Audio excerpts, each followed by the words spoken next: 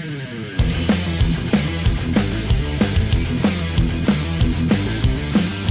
on in, ladies and gentlemen, to episode number 25 of Let's Go Racing with David Starr. Tyler Jones here with you. So glad to have you with us. Coming up on today's show, we're going to be joined by Fox Sports broadcaster Adam Alexander as we continue our Championship May series. But before we do, a reminder, as always, we're presented by Whataburger. Don't forget that every Whataburger is made fresh, served hot, and prepared just like you like it. Want jalapenos and cheese on that? No problem. They've got you covered. Whataburger, proud to serve it hot and fresh 24 hours a day. David Starr joins us right now. David, how we doing this week, man? Fresh off not too great weekend at Dover, but nonetheless onward and upward, right? Absolutely, man. It was good to be back home. Was gone for about 12 days, went to Darlington, left Darlington, South Carolina, flew up to Reading, Pennsylvania, hung out with Missy and Rich Fix with Alarm Tech Systems, and man, just been busy. And when we got home Sunday night, I was glad to be home with my family. And yeah, it wasn't a very good weekend for us, that's for sure, racing wise. But you got to have Brett Baer and the special report team on the car. Cool to have that for the weekend, I imagine. Man, watching Brett Baer on Fox, on Fox and special report with Brett Baer Thursday night. We were down in Rehoboth Beach, Delaware, and got to catch his show there at 6 o'clock, and then meeting up with him on Friday morning at the Children's National Hospital in Washington, D.C., and just spending time with him. And it was it was great, man. The hospital people were wonderful, the staff, the nurses, the surgeons, the children. It was just it was a beautiful thing. It puts it all in perspective on what it's all about. I knew that when my kids were born, but, to see these other beautiful kids from across the world come to the hospital there in Washington, D.C., and see how that hospital and the surgeons and just all the people that make that place work and operate, how they change life and children, change these children's lives. It's a beautiful thing, man. It was just unbelievable. And being there with Brett Baer and doing all that stuff with him, man, it was just awesome. Only thing could have made the weekend better was our engine not break. You know what I mean? When the race started Saturday afternoon and, we was only 2 or 3 laps into it, we knew we had a engine problem right off the bat and having an engine failure. It happens. You do this long enough, it happens. It's just the way it is. Brett was there in attendance, and, man, he was so excited, had his kids there, and only run 4 or 5 laps, man. It was just that was a tough one, but hey, all of us have been doing this a while, and that's part of it, so but man, he was gracious and excited to do another race with us. So it was all in all, it was just a great weekend. Racing from the race wasn't as great, but just everything, all the people involved was awesome. That's fantastic. Dominic Aragon from the RacingExperts.com is here with us as always as well. Dom, how we doing? Tyler, doing great. Awesome to be here for Championship May month. And I got to give a shout out to my brother. He played college rugby for the Vatos at New Mexico Highlands University and won a national championship in May of 2019. So kind of a little tribute there to Martin. I know he's been on the podcast here with us before, so just giving a shout out to Martin. I know you're watching. That's fantastic. Well, guys, our guest this week, Adam Alexander, I've known for the better part of a decade through having him on my show from time to time, and has been a great friend and a great mentor over the years. And he's known David a long time, all the way back to David's days in the truck series. And when he was covering the trucks for Speed Channel, he's covered everything from Indy to Daytona to all there is for NASCAR and IndyCar and all sorts of stuff over the last few years. It's Adam Alexander who joins us on Let's Go Racing this week. Double A, appreciate the time. Thanks for joining us, man. Yeah, it's great to be with you guys, and I love talking racing, especially this time of year. And I know I'm meeting Dom for the first time, but Tyler, you recapped the relationship that you and I have had for many years, dating back to when you were in high school, before you even went off to college at Kansas. And David and I crossed paths, gosh, back when I was carrying an MRN mic flag. We've known each other for a very long time, so it's good to connect with you guys tonight. Oh yeah, no doubt about it. And David, I'll let you start. How far back do you remember you and Adam going back? I think you guys have known each other longer than I've known Adam. What do you remember going back, David?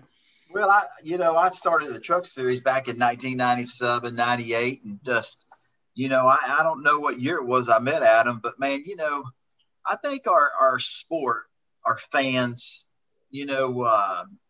without the fans, you don't have a sport. They make the sport what it is. But television has really done so much for our industry and grown our sport to the great sport it is today. But, man, you got to have great commentators, people that are passionate and love what they do.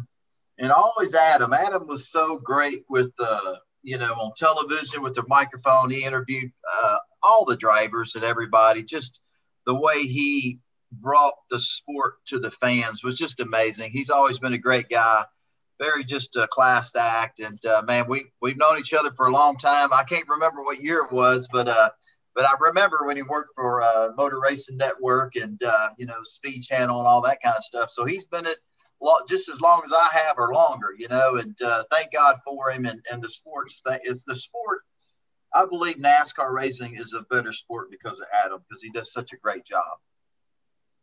Well, I appreciate that, David. And I got to tell a funny story. I don't know if I was working for Speed Channel or MRN at the time, but I was pit reporting, and I was in Evansville, Indiana. That's where my family lived, and my wife was from, and we were raising our children there.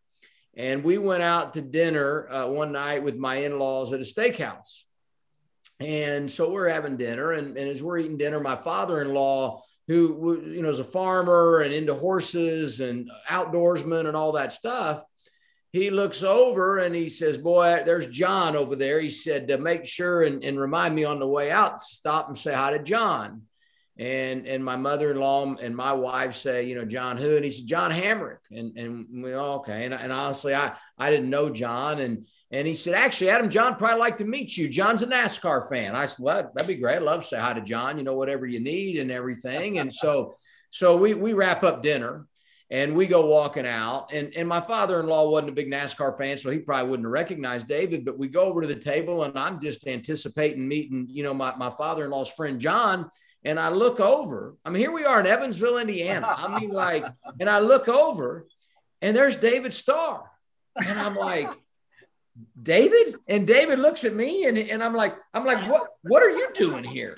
And so, David, you can finish this story, but I think the deal was at a neighboring town is where they built the Toyota Tundra. Am I right in saying that? Or that they built Toyotas, okay? Absolutely. No doubt about it, man. Yeah, and you were driving a Toyota at the time, and you were there, and there was a horse connection between you and John and Jeff Hammond, and that's what brought you to Evansville, right? Absolutely. Toyota asked me to go over to Evansville, Indiana. They have a plant there, and they built some Tundras there in that Toyota plant they have there in Evansville. And, at the time, I believe I was driving for Tom Loach and Jeff Hammond, Red Horse Racing, and doing a lot of stuff for Toyota. And Jeff Hammond said, hey, man, if you're going over to Evansville, Indiana, go by and see John. He's a buddy of mine. And so, man, he gave me John's information, and I called him up. And he said, man, Jeff Hammond's a big horse guy. He loves horses, rodeo guy. He's a tough dude, and so, man, he said, man, John's got a bunch of horses, this and that. So, man, I called John up, introduced myself, and, man, he was real gracious. And he said, hey, when you come to town, well, I'll take you to dinner, and we go ride some horses, man. So I believe I spent 2 days there, and each day I was there, I was over with John riding the horse, man. It was awesome. We had but I couldn't believe, we're out to dinner one night, you're in Evansville, Indiana. And, you don't think you're going to see any, you're just, I don't know what I was thinking, but I didn't think I was going to run into Adam Alexander, you know what I mean? But it was just kind of a small world, so pretty cool deal. I'll say this, when I see David Starr, the first thing I think of is that night. That was unbelievable. Truly small world right there. Absolutely. Small world, man. Small world, no doubt. Well, and as I was going back through the archives, trying to look for connections with you two over the years, I found that, Adam, you had a front row seat for David's little exchange with Todd Bodine there in the Truck Series a few years back. Yeah. That I feel like there was a period there. I felt like the Truck Series was as good as it ever was when I was working for Speed Channel, which would have been I worked with MRN Radio, started in like the fall of 2000 up through 06. And then late 06 and 07 is when I first started working full-time in the Camping World Truck Series. But you had Hornaday and you had Sprague and you had Skinner around and Johnny Benson and Todd Bodine and David. I mean, that to me, those years and that group of drivers is the reason the Truck Series is where it is today. And I think the dynamic of the series has changed so much because now you have some veterans, but so much of the Truck Series is about the young guy and someone who's trying to take the next step. At that time, the identity of the series, I feel like, was different. And it was about veteran drivers who loved racing, that truly embraced what the Camping World Truck Series was all about. And there was a tremendous amount of pride for all those drivers as they tried to go out and not just win races, but of course, win a championship. And of course, now Ron Hornaday, who was a big part of that era, is in the NASCAR Hall of Fame. But that dust up that you talk about was one of many beefs. I don't know if I said the name Johnny Benson, but along in that time frame, Johnny Benson won a championship. And even though his path to the Truck Series was a little bit different, he was another great veteran driver that was around at that time that helped create this unbelievable identity for the Truck Series. And the little rivalry between David Starr and Todd Bodine is just one of the many great stories that I got to cover. It's fascinating. David, what do you remember about those days of the Truck Series like that?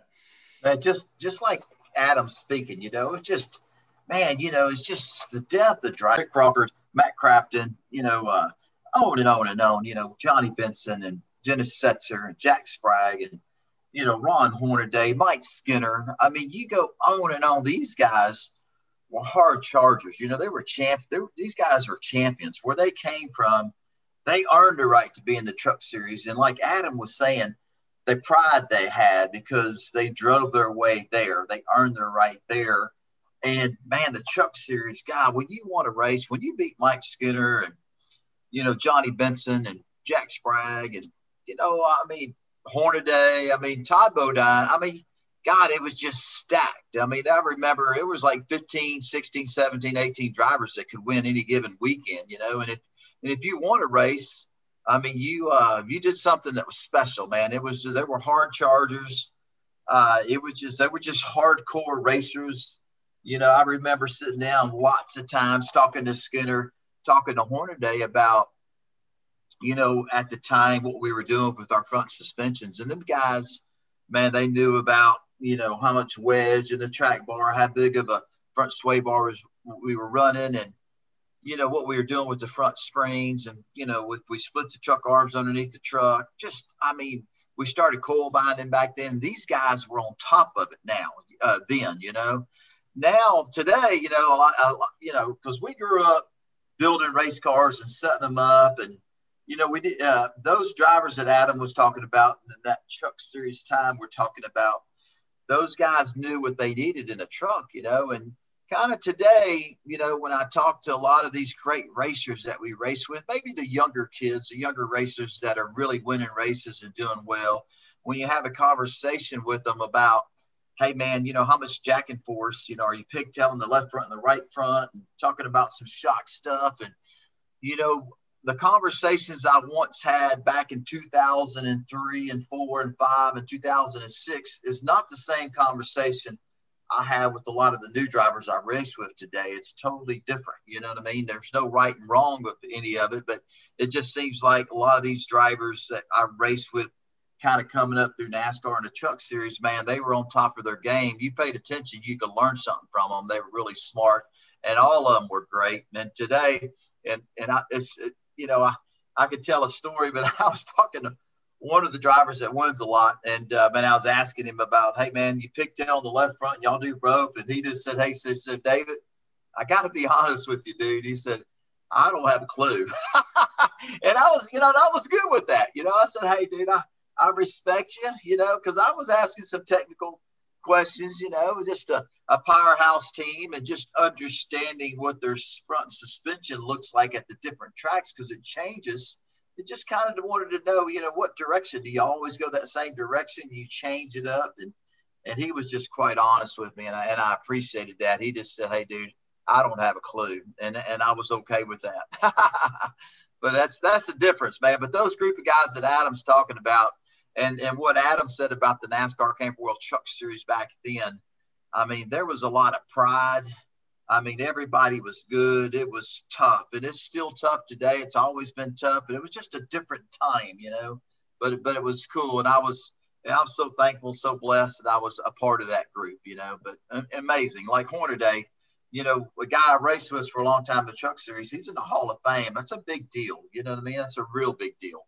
Yeah, certainly is. And Adam, we talked about the truck days. That was your first entry into NASCAR. But what about broadcasting as a whole? Where did it all start for you, going back to Evansville and such, Adam? You know, I started broadcasting as a young guy. I was 16, and in high school, I actually went to high school in Indianapolis, and we had a radio TV program, and I knew I wanted to do this, you know, kind of like you, Tyler, from a very young age. And I was fortunate to have some great resources in high school. So that's where it started for me, and was able to lay a good foundation with some wonderful people around me in high school. Went to college in Southern Indiana for a couple of years. And education wasn't my thing. I wasn't very good at it. I didn't have any money. And so after a couple of years of college, I said, I need to go work. And that's what took me to Evansville. And I was always a stick and ball guy, big in basketball, football, baseball, that kind of thing, and started getting some opportunities in motorsports. And David will know this name, Bob Stobbs, that was with Moog Chassis Parts at the time. He was a fixture in the garage area helping teams with parts. He was the Moog representative. His wife, Jan, kept points at Tri-State Speedway in Hopstadt, Indiana. And I started track announcing there, and I was doing a local radio show. And Bob said, you know, have you ever thought about trying to get on an MRN? And through Bob and the radio station where I was doing a show that was an MRN affiliate, I got an audition and started doing races with MRN in 2000. And that's really what connected me to the motorsports world. And I got to be honest, when I started doing races in MRN and it was network radio, I'm like, you know, this is it. I mean, how could it get any better? I mean, I just thought, I grew up in Indianapolis, which is a hotbed for racing, even though it was IndyCar. And then it just started taking off. And honestly, I think what made me attractive to MRN was the fact that I wasn't a racing guy. I think they liked that I brought this versatile background of doing other sports and other things. And that's what opened doors. And then eventually, you know, some of the TV things happened and Speed Channel, and then Speed turned into FS1. And here we are today. Man, quite the journey, no doubt about it. And along the way, you mentioned not only you had the MRN stuff, but also getting to cover the IndyCar side as well. We mentioned this Championship May we're talking about, this important month. How cool was that when you, as a kid from Indiana, got to be a part of the Indianapolis 500 coverage? Here's a great lesson in life. Don't ever be dishonest, but sometimes you don't have to tell all of the story, okay? So I was in college in Southern Indiana, and I wanted to get experience, so I just started cold calling TV stations. And one of the stations that I cold called was WTHI in Terre Haute, Indiana. And I just said, I'm a student at Vincennes University. I want to come hang out with the sports department, do anything I can to gain experience and learn a little bit. And they said, well, shoot, you can come up anytime you want, and we'll take your free services. So I did. Well, the guy that was the sports anchor there at the time was a guy named Mike King. Well, the TV station at that time was owned by the Holman family, who owned, you know, the Indianapolis Motor Speedway. So they were very big into racing. And as I started transitioning out of college and into my career, I see that Mike King is going to become the voice of the Indianapolis 500. And I'm like, wow, unbelievable. I interned with Mike, and now he's the voice of the 500. So couple of years later, I'm doing my first ever truck race. I had never, ever done a race for MRN. And I go to Texas Motor Speedway. Well, that weekend, the truck series was partnered with IndyCar. So I go walking through the garage, and this is like November, okay, of 2000. I go walking through the garage, and who do I bump into? Mike King. And Mike's like, Adam? And I'm like, Mike, how you doing? Congratulations. I never reached out, but man, you're the voice of the 500. That's awesome. And he said, your work I have on the MRN shirt, literally an hour earlier, they gave me my first MRN shirt. I just put it on. And Mike says, you work for MRN Radio. And I'm like, yeah. He's like, wow. I mean, MRN Radio does so many amazing. I mean, if you can work for MRN, you ought to come back and work on the 500. And I'm like, yeah, and I'm telling you, the next spring, he calls me up and signs me up. And I mean to tell you, I had never worked a race in my life, but that speaks to the reputation that MRN Radio carries. And because of that, Mike believed in me and brought me in, and I started working the 500. I did pit road in 2001, 2, and 3. And then I went to a turn in 4, 5, and 6. And then I started doing the TV thing, and it just kind of became impossible for me to go do the 500 anymore. Man, I love that story, Adam. You know why I love this story? Because, man, I love hearing your story because all these great things, and you meet people, but the hard work and wanting something bad and calling up a radio station and say, hey, man, I want to get experience and I'll work for free. Man, that when you did that, you went and worked for free, but you built relationships that not too far down the road, you benefited from those relationships, and I just love hearing those stories, man. That's awesome. I mean, it's just, I don't know. It's such a cool story because MRN just gave you a shirt probably an hour or 2 hours prior to seeing Mike again. And then being a part of that big radio network just gave you so much credibility. And knowing Mike, I mean, it's such a cool story, man. I love it, man. And this kind of stuff, people say, well, it's luck. I got luck. No. It's called hard work, determination, and being really good at something that you love. So I love it, man. It's a cool story. Well, thanks. I mean, and that's, you know how things are, that the dots just start connecting, right? And that's how it's always been. And I never in my life would have guessed I'd be doing racing for, the better part of my career, right? And now I've reached the point where I hope I keep doing it, but it's been an unbelievable ride and many great people along the way. And of course, many great stories to tell. So it's awesome. And what have been some of your biggest lessons working in motorsports and working media in motorsports over the last 2 decades? What would you say are some of the biggest lessons that you've learned over that time?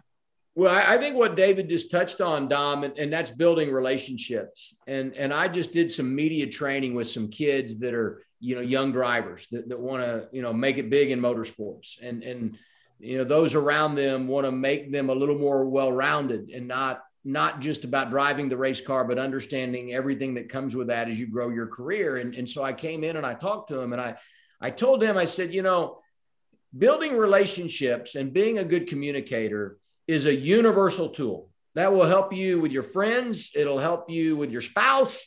It'll help you at work. It doesn't matter what you're doing. If you build relationships and you're a good communicator, these are things that will serve you in everyday life forever.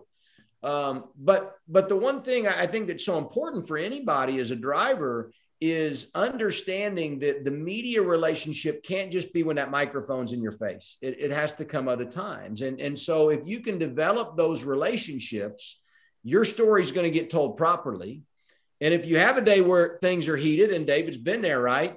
That media member is going to give you some time to gather your thoughts instead of just jamming that microphone in there and you say something that you regret. And now this relationship is torn that never had a chance to get going. And so I say that because the one thing I have learned, and I've, tried to go to lunch and have meetings outside of the media setting with teams, whether it be drivers, crew chiefs, whatever, because I feel like you have to see the human quality in people.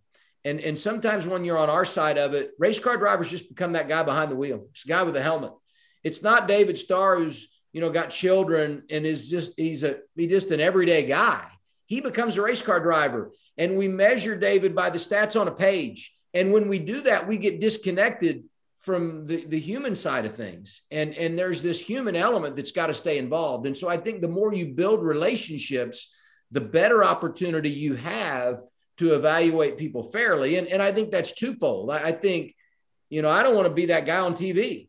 I want to be Adam, and I just happen to be on TV. And so I think that if you build those relationships and you maintain that human quality, that is where you have a chance to really benefit from it. So that's a little bit deep maybe, and maybe that's not what we were going to get into, but I got to tell you, that's something that I've learned, and it served me well, Man, I appreciate you sharing that. I Good love insight. that. No, it's no doubt about it. It's not too deep. It's good stuff. It's educational, and it's like you said, it's well, whatever industry you're in, spouse, girlfriend, family, friends, business. I mean, what you just talked about will get you through life. You know what I mean? And I love that. And like Tyler and Dominic, one of the things when we started our podcast, one of the things we talked about was, all the different drivers and the different personalities in our sport.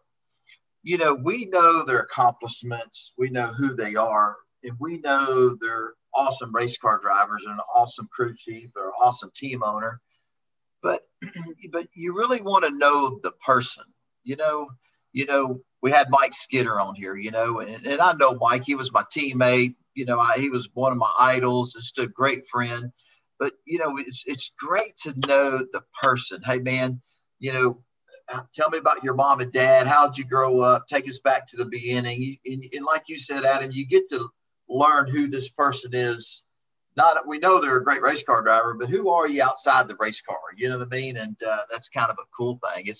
I love hearing people's story. I think it's kind of inspiring, just hearing you speak and talking about making phone calls and saying, hey, I want to get experience. I'm free help. Can I come tag along and learn? And man, that phone call and doing that, look at you. You know what I mean? So it's kind of cool if you could listen to people and get to know them, man. It's inspiring, and it's kind of cool to learn people's stories. You know what I mean? Well, I've always said people have a story to tell, and it's funny. In the preparation process and doing Xfinity races, you connect with people, and I don't like doing races without having connected with people in them and having some understanding of what their story might be. Because you never know when they're going to be a factor in the race, and you're going to be taxed with needing to talk about that person. And, this might be their moment, and you want to be able to tell that story properly and give them the credit they deserve for the moment they're in. And I think about Matt Jaskol, who, was racing over the weekend and what happened to him. And, he ends up on top of Jesse Little.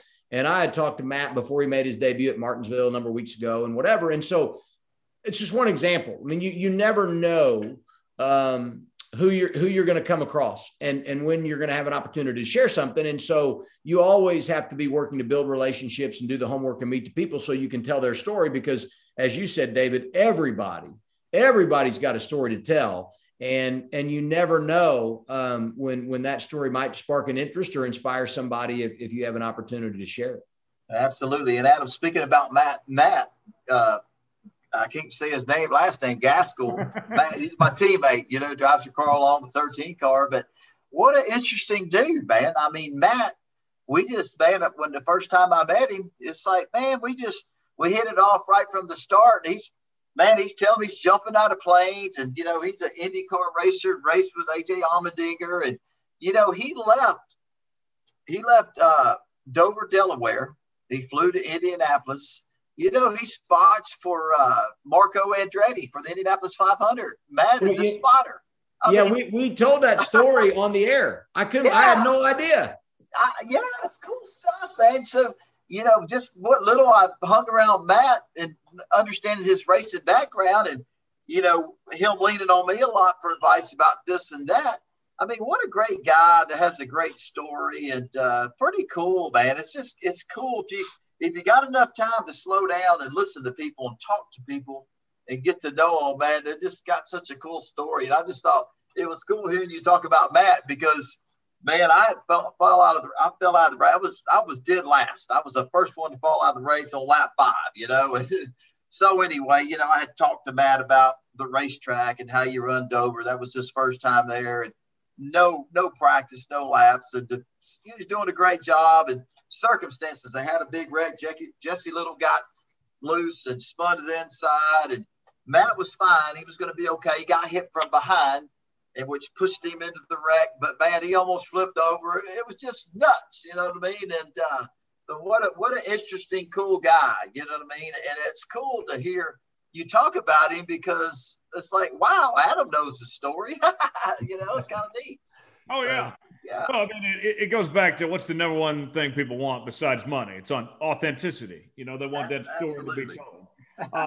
Just a reminder that the folks at Whataburger cook up 100% pure beef burgers 24 hours a day. You can get your burger fix anytime, day or night at Whataburger. Proud to serve it hot and fresh 24 hours a day. So, Adam, there was a stretch of just a lot of big things that happened for you, from getting the TNT gig to Speed Center, then Race Hub, and then the Xfinity gig. When was the point that you felt like you had made it of some sorts in that run that you were on there of those several years? You know what? There's been so many defining moments for me, Tyler, and as I talked about, there's been a great amount of right place, right time. And I remember when I was working for MRN and Kim Novak and Jason Avery, who are two of our producers at Fox Sports now. They were working with Speed at the time. And when drivers would fall out of the race, blow an engine, go to the care center, I was always as one of the lower level pit reporters at MRN, I'd go to the care center. I mean, I was typically that guy, or I would go to the garage. And I loved to hustle. I was working on pit road with Jim Phillips and Winston Kelly, who are two icons in the history of MRN radio. And they like to stand out on pit road, and I like to hustle, man. I wanted to go get it. So I would go back to the care center of the garage. Well, when I would get there, Kim and Jason would be gathering sound bites for that week's material of the drivers that had fallen out of the race. So I developed relationships with them, and we'd have to work together on who's going to go first doing the interview, whatever.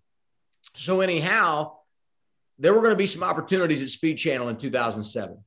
And they were really pushing me, to get involved. So I gave my tape to Kim, and Kim said, I'm gonna give your tape to Chris Long. And Chris Long at that time was like the vice president of Speed.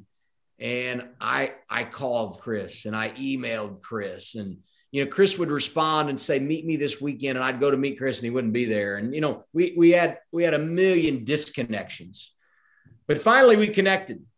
And it was funny because Chris was a guy that was pretty aggressive, and Chris brought me in for a meeting. And then as we're sitting there and we're meeting, Chris starts calling in other people.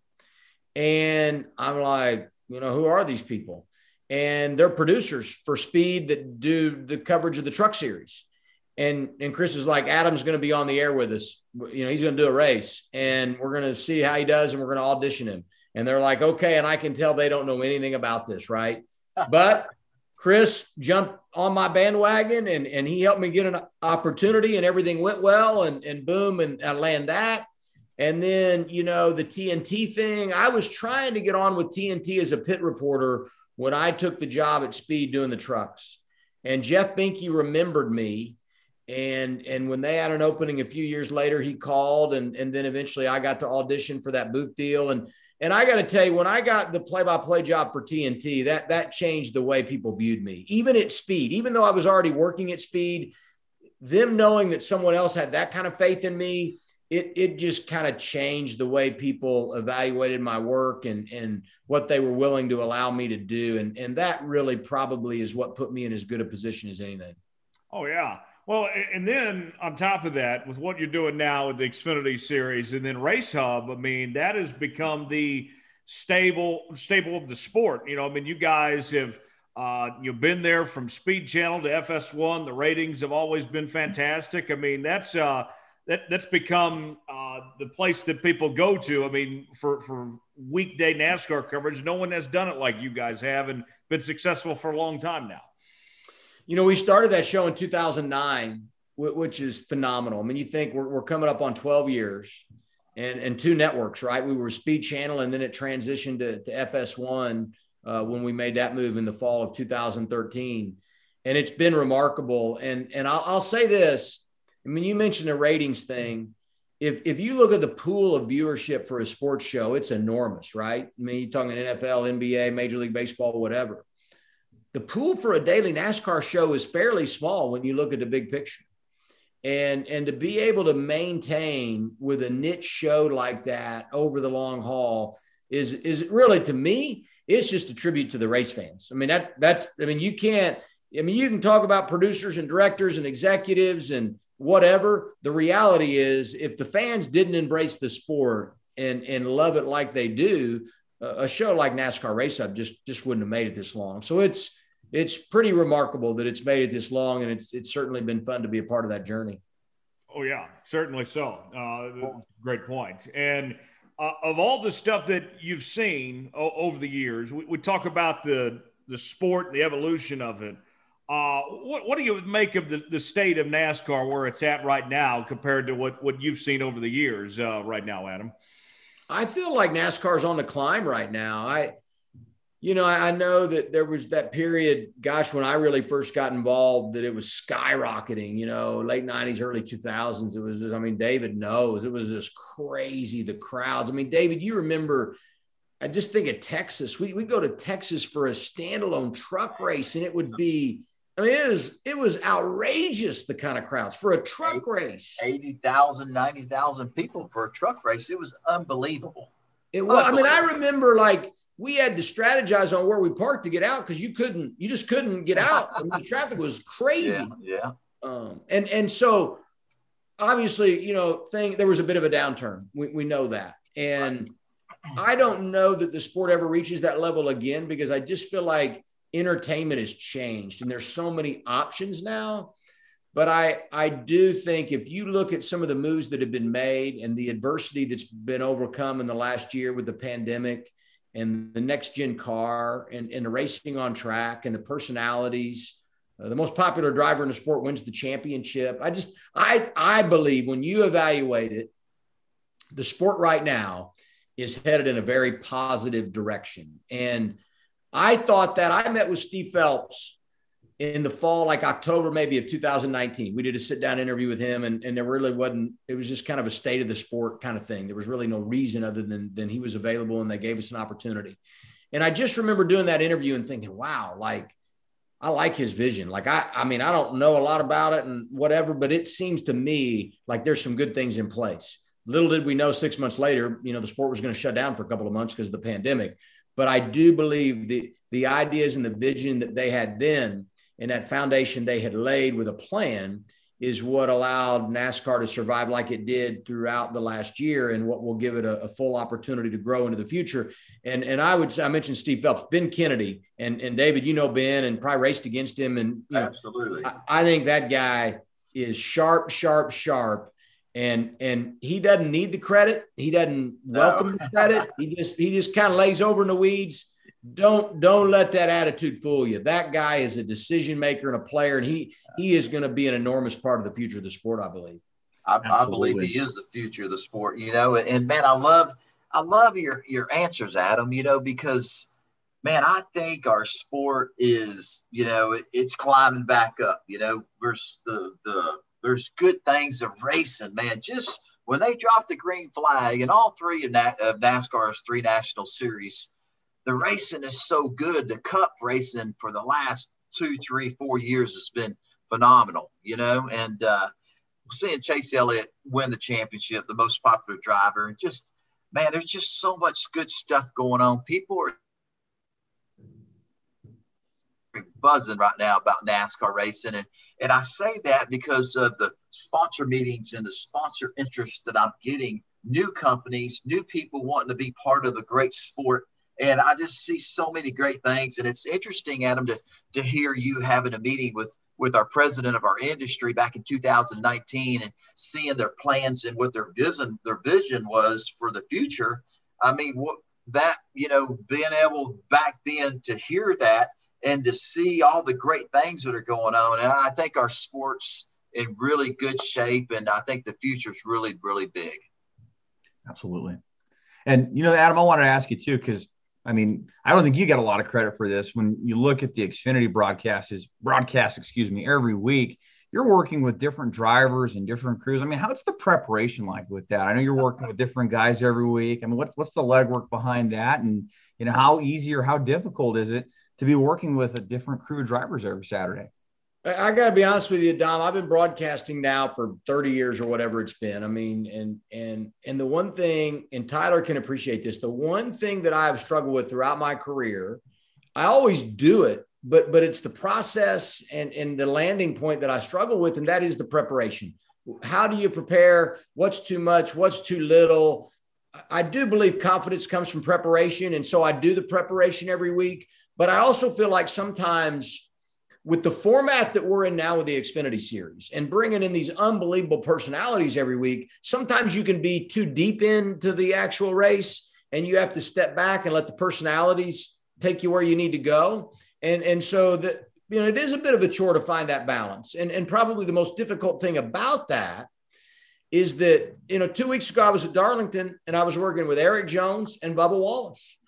Two young guys. I mean, just laid back, everything. They totally different approach to Saturday at Dover when I've got Brad Keselowski and Kurt Busch, two analytical, guys that are 40 something, late 30s.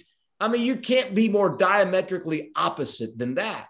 And so it changes my mindset, right? And the flow and your thought process going in and what do I need to have on paper and how much do we need to talk about the race versus just playing up the personality. So it's been unique. And, my philosophy has been, I crave team. I crave chemistry. I've been doing Race Hub a lot with Larry McReynolds and Jamie McMurray on Mondays. And, we get on a conference call or a Zoom call and we can kind of answer each other's thoughts. When they say, Adam, we're going to talk about Alex Bowman and Greg Ives, where do you want to go? And I said, well, man, I might set Larry up on their relationship. I mean, gosh, at Darlington, Bowman ran a throwback to Greg Ives. I mean, how cool is that? And Larry's like, well, I had in my notes, this great relationship and the fact that he used his throwback car. So I love that chemistry. And there's tremendous comfort when you go on the air with someone that you're that familiar with. However, the challenge of working with different people every week is one that is great. It keeps you fresh. And, for me, very selfishly, it's rewarding to stand in the booth on a weekly basis with these personalities and to know that when my career's over and I can reflect back and think about some of the people I've shared that booth with, it's truly going to be some of the best ever. And that's something to be really proud of. And I am, and I'm thankful for that. Oh yeah, absolutely. Well, and along those same fronts too, Adam, going back to last year when the pandemic shut everything down and NASCAR was the first sport to return. Everybody gives NASCAR a lot of credit, but I think Fox deserves a lot of credit too for the way you guys covered the sport and helped bring it back and the way that you made it seem seamless of having yourself or whether it was the Sunday crew with Mike and Jeff in the Fox studio or the iRacing stuff too. I mean, you guys played a big role in NASCAR being as bringing a sense of normalcy, I felt, with the production value, how good of a job you guys did and what was a difficult circumstance. I imagine it was hard to pull that off, but you guys made it look easy. Well, let's face it. We've all learned lessons in the last year, and some of those have been hard, but I think everyone's become more efficient in the way they do things because we had to. And we started, and I don't want to make it unique to Fox or TV or NASCAR or anything like that, but the pandemic pushed a lot of people in a corner. And if you were going to survive, you had to fight your way out. And we started doing things to survive that we never could have believed possible. I mean, these weren't like ideas that we thought of in meetings and said, maybe someday we'll try this. Quite honestly, we probably thought they were such bad ideas. It's like, there's no way we would ever try that. But because we had to do it and it was the only way to execute the plan, that's what we did. And I think through that, we, like so many other people, have learned a tremendous number of lessons that will not only get us through a difficult time, but quite honestly, will reshape the way we do things in the future. And there are so many people that deserve credit. I look at the iRacing thing that we've done, and it's back this year certainly, but last year we did it out of necessity, and that was a big hit with the fans. And again, it was just people being willing to try something new and different. And little did we know, something great was going to be born out of that. So there's a lot of people that deserve a lot of credit. And I think it speaks to the talent and the ability to be resourceful of so many. Oh, yeah. Outstanding. A few more things before we get out of here, Adam, that we want to have you stick around for. Want to get to our NASCAR news and notes segment, but before we do that, I want to remind the folks to stop by Whataburger for a hot, hearty breakfast any morning, late or night. They're serving up breakfast from 11 p.m. to 11 a.m. Proud to serve it hot and fresh 24 hours a day. Dominic Aragon, you have our news and notes this week. Alex Bowman gets to victory lane for the second time in 2021. He's certainly having a career year in that 48 car. Absolutely, Tyler. Alex Bowman closed the deal at Dover International Speedway after Kyle Larson led the most laps. Bowman is now the second multi-winner in the 2021 NASCAR Cup Series season. He has 4 career wins now, like you said, a career year, first multi-year winning season for Alex Bowman. That ties him with drivers like Michael Waltrip, Daytona 500 winner, Pete Hamilton, and Bob Flock for 81st on the all-time wins list. Wow. Adam, we'll start with you. What was your reaction to Alex pulling that off and holding off Kyle Larson like he did?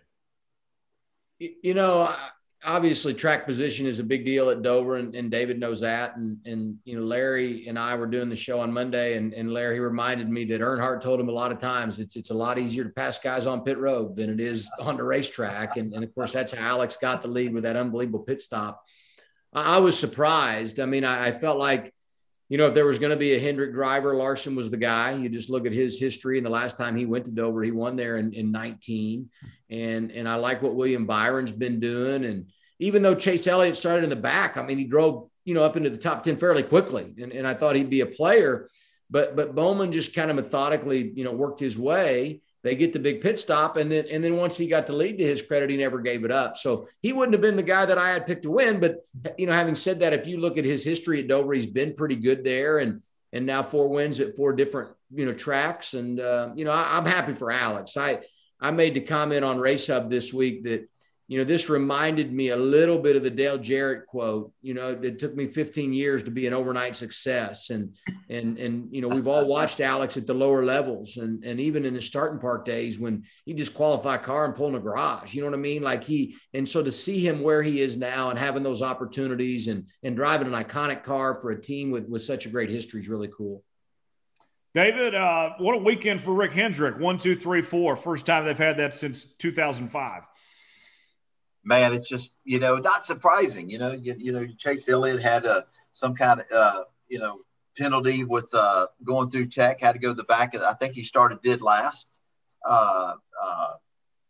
Was that right? He started in the back, didn't he? Absolutely. Yeah. You know, I mean, just the Hendrick cars, you know, just the last year and a half, man, they've been doing their homework. And, you know, Kyle Larson, what he's done this year, you know, I know he's led a lot of laps and should have won a little bit more races than he has, but he's always there. And, you know, anytime you can, you know, Alex Bowman, I mean, just look at what he's done this year. He's always a threat. He's always up in the top 10, top 5s. And, man, when you like Adam was saying, when you got an iconic team like Hendrick Motorsports, and, man, it don't get much bigger than that. And, you know, Alex Bowman, I mean, I'm just so – I'm happy for him because he earned it. You know, he's been doing this a long time. And like Adam was saying, you did a lot of starting parks and, man, he just kept after it and took advantage of an opportunity. And now look at him, you know what I mean? So I'm happy for him and his dad, his family, and wasn't surprised, you know, but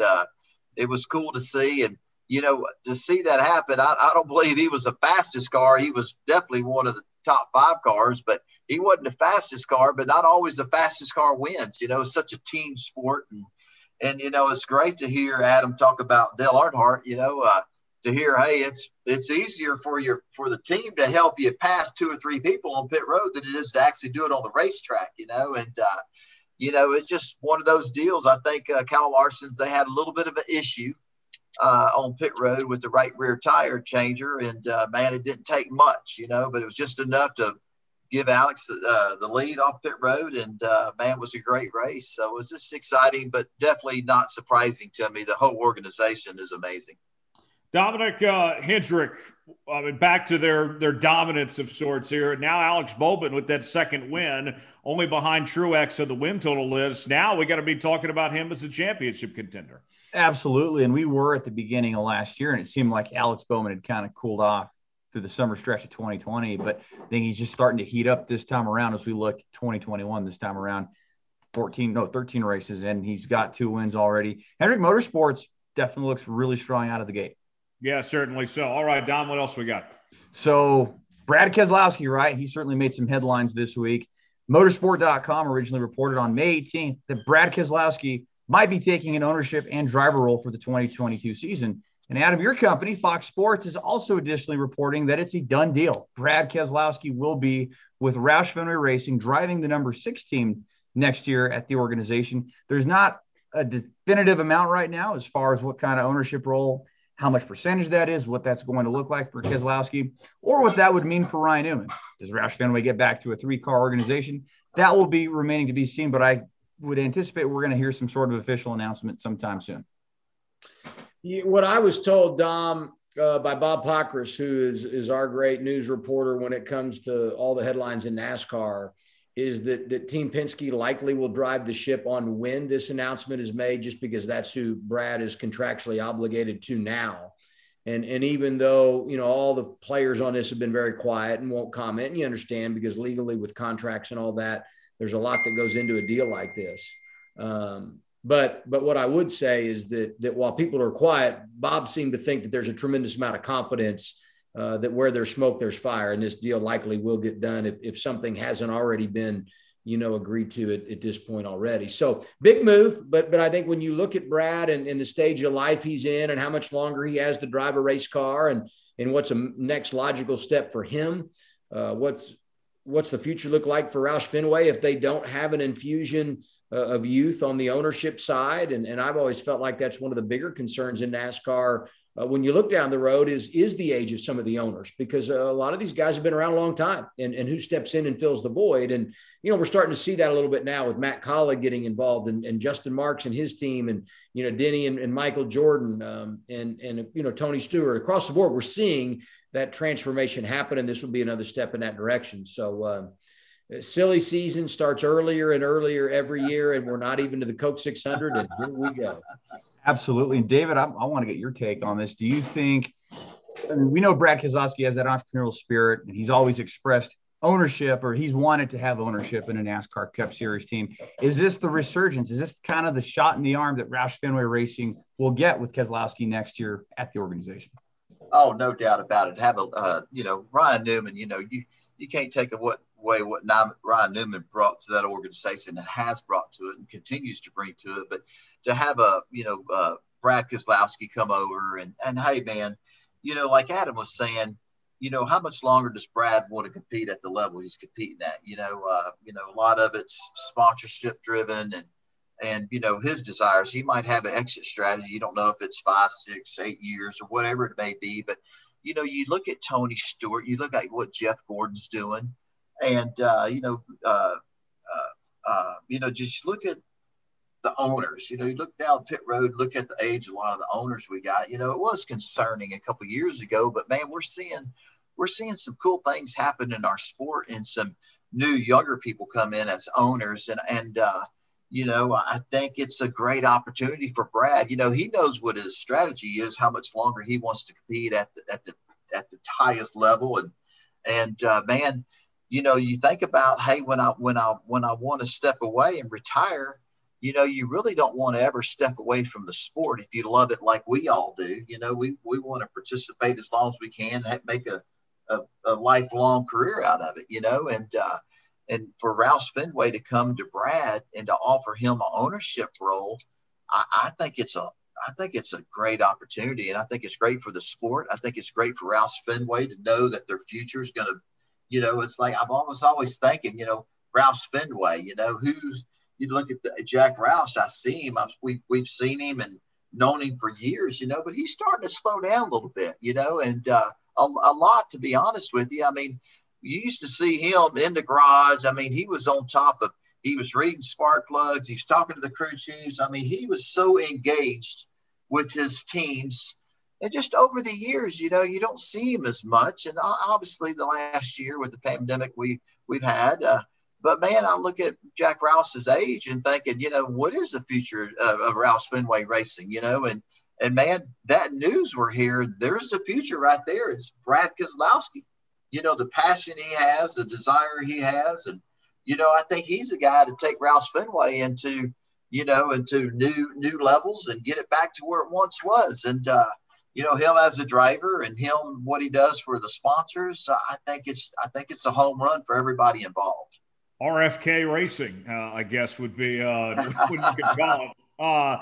Adam, I look at this, not only does it seem like a natural fit for Brad being a Ford guy going to a Ford team, already having that relationship there, but what about Matt DiBenedetto? I mean, this guy, Matt, every year he's trying to figure out his situation. I would think that this looks good for Matty D to try to figure out his position, whether it's staying with the Wood brothers or potentially replacing Keselowski in that 2 car. He and Cindric got to be feeling pretty good right now, I imagine.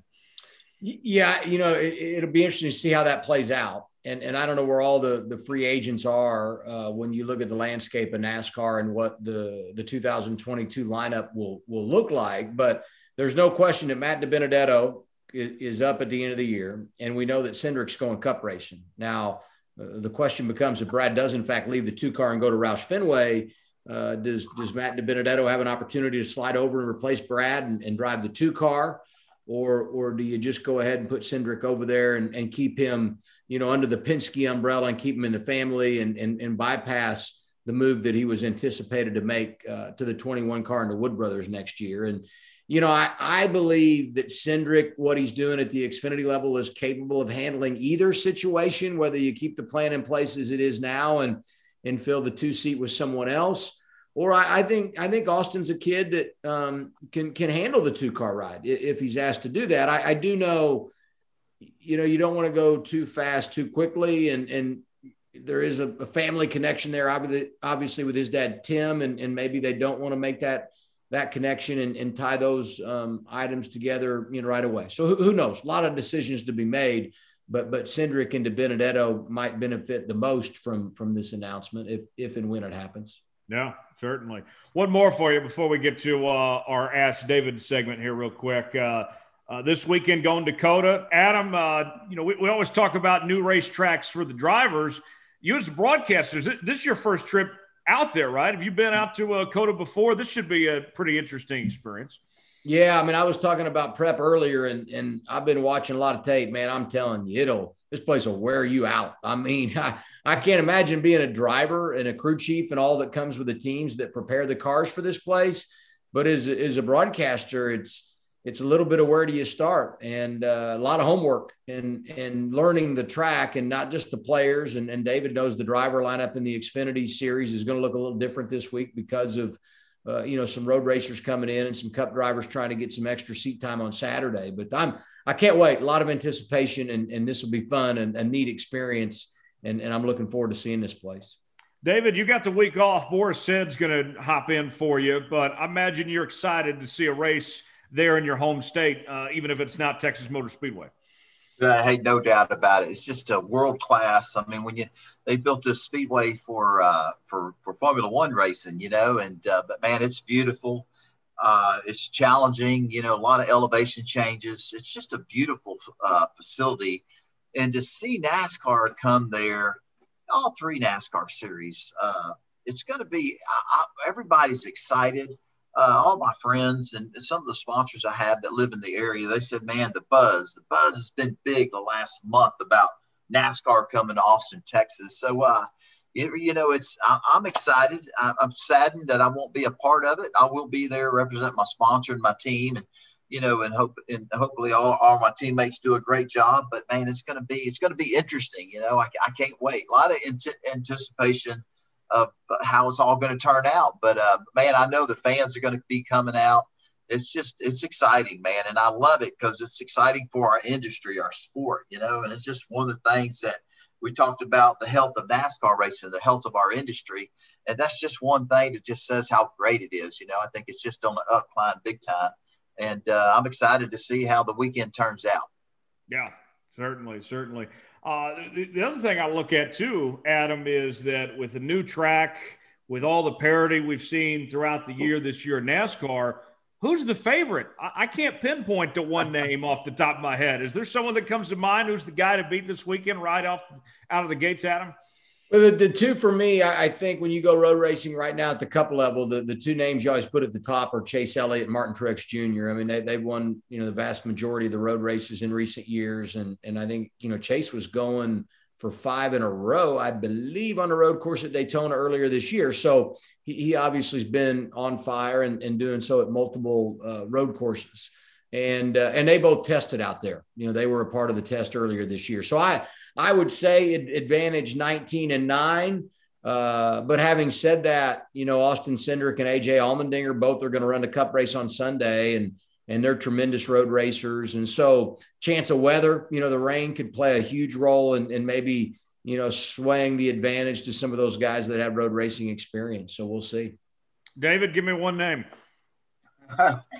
Adam just talked about, Chase Elliott, you know what I mean? Just what he's done on the road courses the last couple of years, it's just been impressive. Martin Truex Jr., we're just sitting here thinking about it. AJ Allmendinger, there's so many that really are just great road racers. And I just think it's going to be a great race. And I'm excited to watch it all. And, there's some different elements that might play into the outcome of the race. You never know what the weather's going to play like. There's supposed to be some rain in the forecast. And, man, there's a lot of question marks, but the enthusiasm is there with everybody. The excitement's there. So hopefully it just turns out to be just a heck of a race.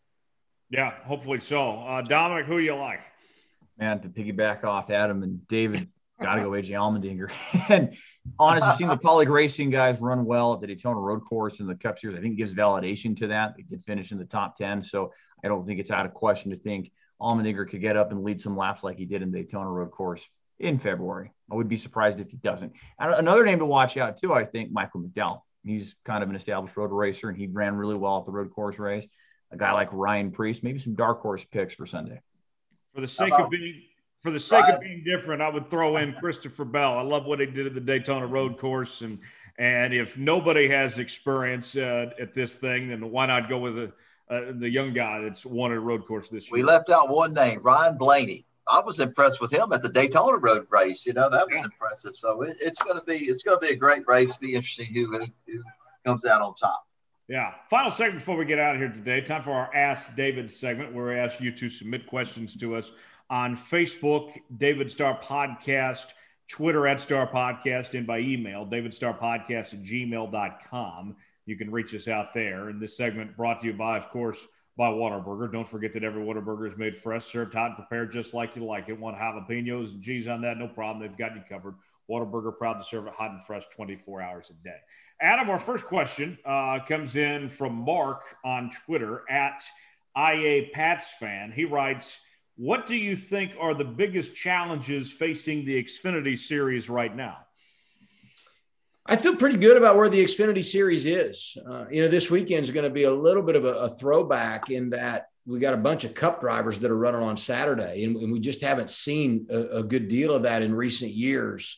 And I feel like, a lot of times when they come down and run, it's like, you like to see this series regulars getting all the limelight. I think this weekend it'll be embraced a little more just because of the magnitude of COTA and all that. Across the board, though, I think the series right now is healthy. The competition is deep, and the identity of the series is as good as it's been in quite some time. So I don't really have any challenges, and I know that's walking the company line a little bit, but I feel good about it. What say you, David? Man, I second Adam. It's right on what he's saying. You look at the teams and the sponsors involved, and the racing's good, and the young talent we have in the Xfinity Series right now. There's a lot of future stars we're going to see. We're going to be talking about years to come in the Cup Series that are competing in our Xfinity Series today. So I totally agree with Adam. I just think the Xfinity Series is in great shape. The racing's great. A lot of the teams have great sponsorship, and I think it's in great shape. Future's big for us. What do you think, Dominic? I'd agree with that. Again, piggybacking off the statements, but you really look at the racing across all three series, and all three of it's really good. I got to say, I do look a little more forward to the Saturday Xfinity races a lot of times, more often than not, because the parity, we do have that in the Cup Series as well. But just the teams, the drivers, there's a very good variety, I think, in the NASCAR Xfinity Series. And like you said, you have this young crop of talent that keeps coming up through the Xfinity Series to the Cup Series. And the racing is just as great as I can ever remember, even back to the NASCAR Busch and the NASCAR Nationwide Series days. Tyler, what do you think? Yeah, I would agree with all that. I would say that, the big thing is still trying to establish those names and those stars, more of those. But I think things are on the right track of turning those guys into household names on that front. One more question. This one comes from Gary on the email inbox. Gary wants to know, Adam, we've heard you call a lot of NASCAR, but I hear you do football and basketball games from time to time. What do you make of doing that, of calling other sporting events? What else do you like to do? I do enjoy college basketball. That's kind of where my career was founded. So I love doing a little college hoops. Had a chance in the off NASCAR season, back in the winter months, to do a couple of games with Bill Raftery, who is just he's an iconic figure in college basketball. So that was really special for me, a treat for me in my career. But I love college basketball. I'm a football fan. Whatever they need me to do, I'll jump in and appreciate those opportunities. And it's nice to have a little change of pace every once in a while when I'm not working the NASCAR circuit. Oh yeah, certainly. I gotta say this, Adam. If you ever need David for anything, he would be glad to hop in anytime. There you go. That's right. Hey man, when I was up in Pennsylvania, went to Reading, Pennsylvania, we were having dinner one night with Missy and Rich Fix, and we're talking about TV coverage. They're really, the fans of our sport, they're engaged and in tune what's going on, and they were saying, man, David, do you ever go back and watch the broadcast? And I'm like, sometimes, and not very often. They said, man, it's amazing, with the Cup drivers commentating on Saturday's race. And I said, really? They said, man, Joey Logano and the 10 driver of the Cup car, Eric Almirola. And, oh yeah. And they were saying, talking about Bubba Wallace and Eric Jones, and then talking about this past weekend. But they said, man, it was interesting because to hear you speak about preparation and how it flows well and having that chemistry with the same people, and then bringing in people that you really have never called a race with before, and it's new for them. But they were saying Adam Alexander does a heck of a job because he's got to control, and kind of some drivers are just kind of laid back. They don't give you much information. Then you got other ones that are real engaged. And Missy was telling me, it's like, man, Adam does such a great job. He knows how to balance them all out and make it flow well because some of the drivers, they're all different in their own way, And they just told me that last week, you know what I mean? And then finding out that we were going to have you on our podcast this evening and hearing you speak about it was really cool. But it just goes to show you that the race fans that watch the telecast, that they're so engaged in the race and the commentating and what you're doing on TV, Adam, and you spoke about it. And we were speaking about how you make that flow no matter what driver it is, whether they're comfortable with it or not comfortable with it. You make everybody feel relaxed and make it flow well. It was a compliment to you. And then it's kind of cool that we were just talking about it and we're on the podcast talking about it. It's pretty neat. Yeah, it's been a fun year for sure. Absolutely. That's great. Well, Adam, before we let you go here, tell us what you got going on. I know that Race Hub, of course, is on every night, and you'll have the Xfinity races. The drivers only broadcast, I think, is coming up here pretty soon. Tell us about all that's coming up as you guys have these next few weeks here on Fox before you send things over to NBC.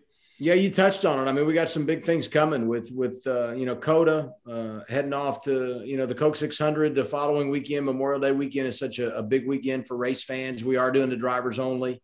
We got Sonoma left, the All-Star race out close to David at Texas. So we're excited about that. And Race Hub will be here. I've been doing some hometown pieces with drivers going to their hometown and seeing where they grew up and how their story developed. I was with Eric Almirola in Florida earlier this year, spent some time with Kurt Busch in Vegas. Charlotte weekend, I'll be with William Byron, and I'm going to go up to Oklahoma when we're in Texas with Christopher Bell. There we go. So, yeah. So those pieces are there later this summer, but pretty much business as usual. Race Hub, race day, races. We'll be covering it and looking forward to it on FS1. David, tell us about your week leading up to COTA here.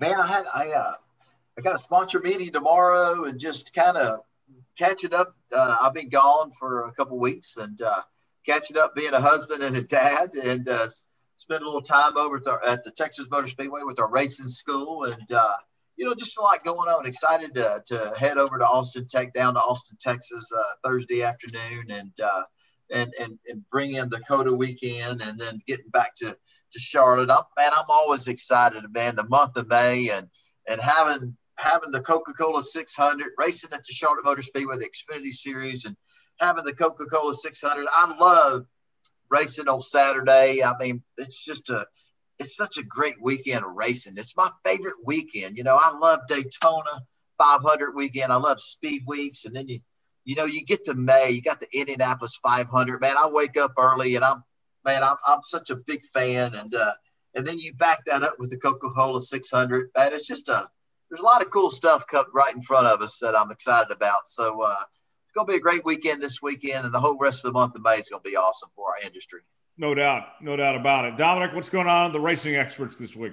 We'll continue to cover the sport. We'll continue to cover the daily news going on in the industry, not only NASCAR, but everything else. But hey, kind of twofold too. I want to circle back to why I'm wearing this shirt. So we talked about Championship May month. My brother's a national champion when it came to playing college rugby. But over the weekend, my brother graduated with his bachelor's in health education with a minor in coaching from Highlands University in Las Vegas, New Mexico. So everybody talks about how they look up to their older brother, their older sister. It's the opposite here, man. I know you're listening, Martine. I'm really proud of you, and I know you've been on the show. So just really, really humbled to be able to be there on the front row seat watching you accomplish and kick life's ass. Oh, that's awesome. That's great to see. Awesome. We got to go. We got to put the checkered flag out of this show. Adam, thanks for stopping by and joining us, man. Always a pleasure. Anytime we can chat and catch up, and we look forward to hearing you on the call on FS1 this weekend.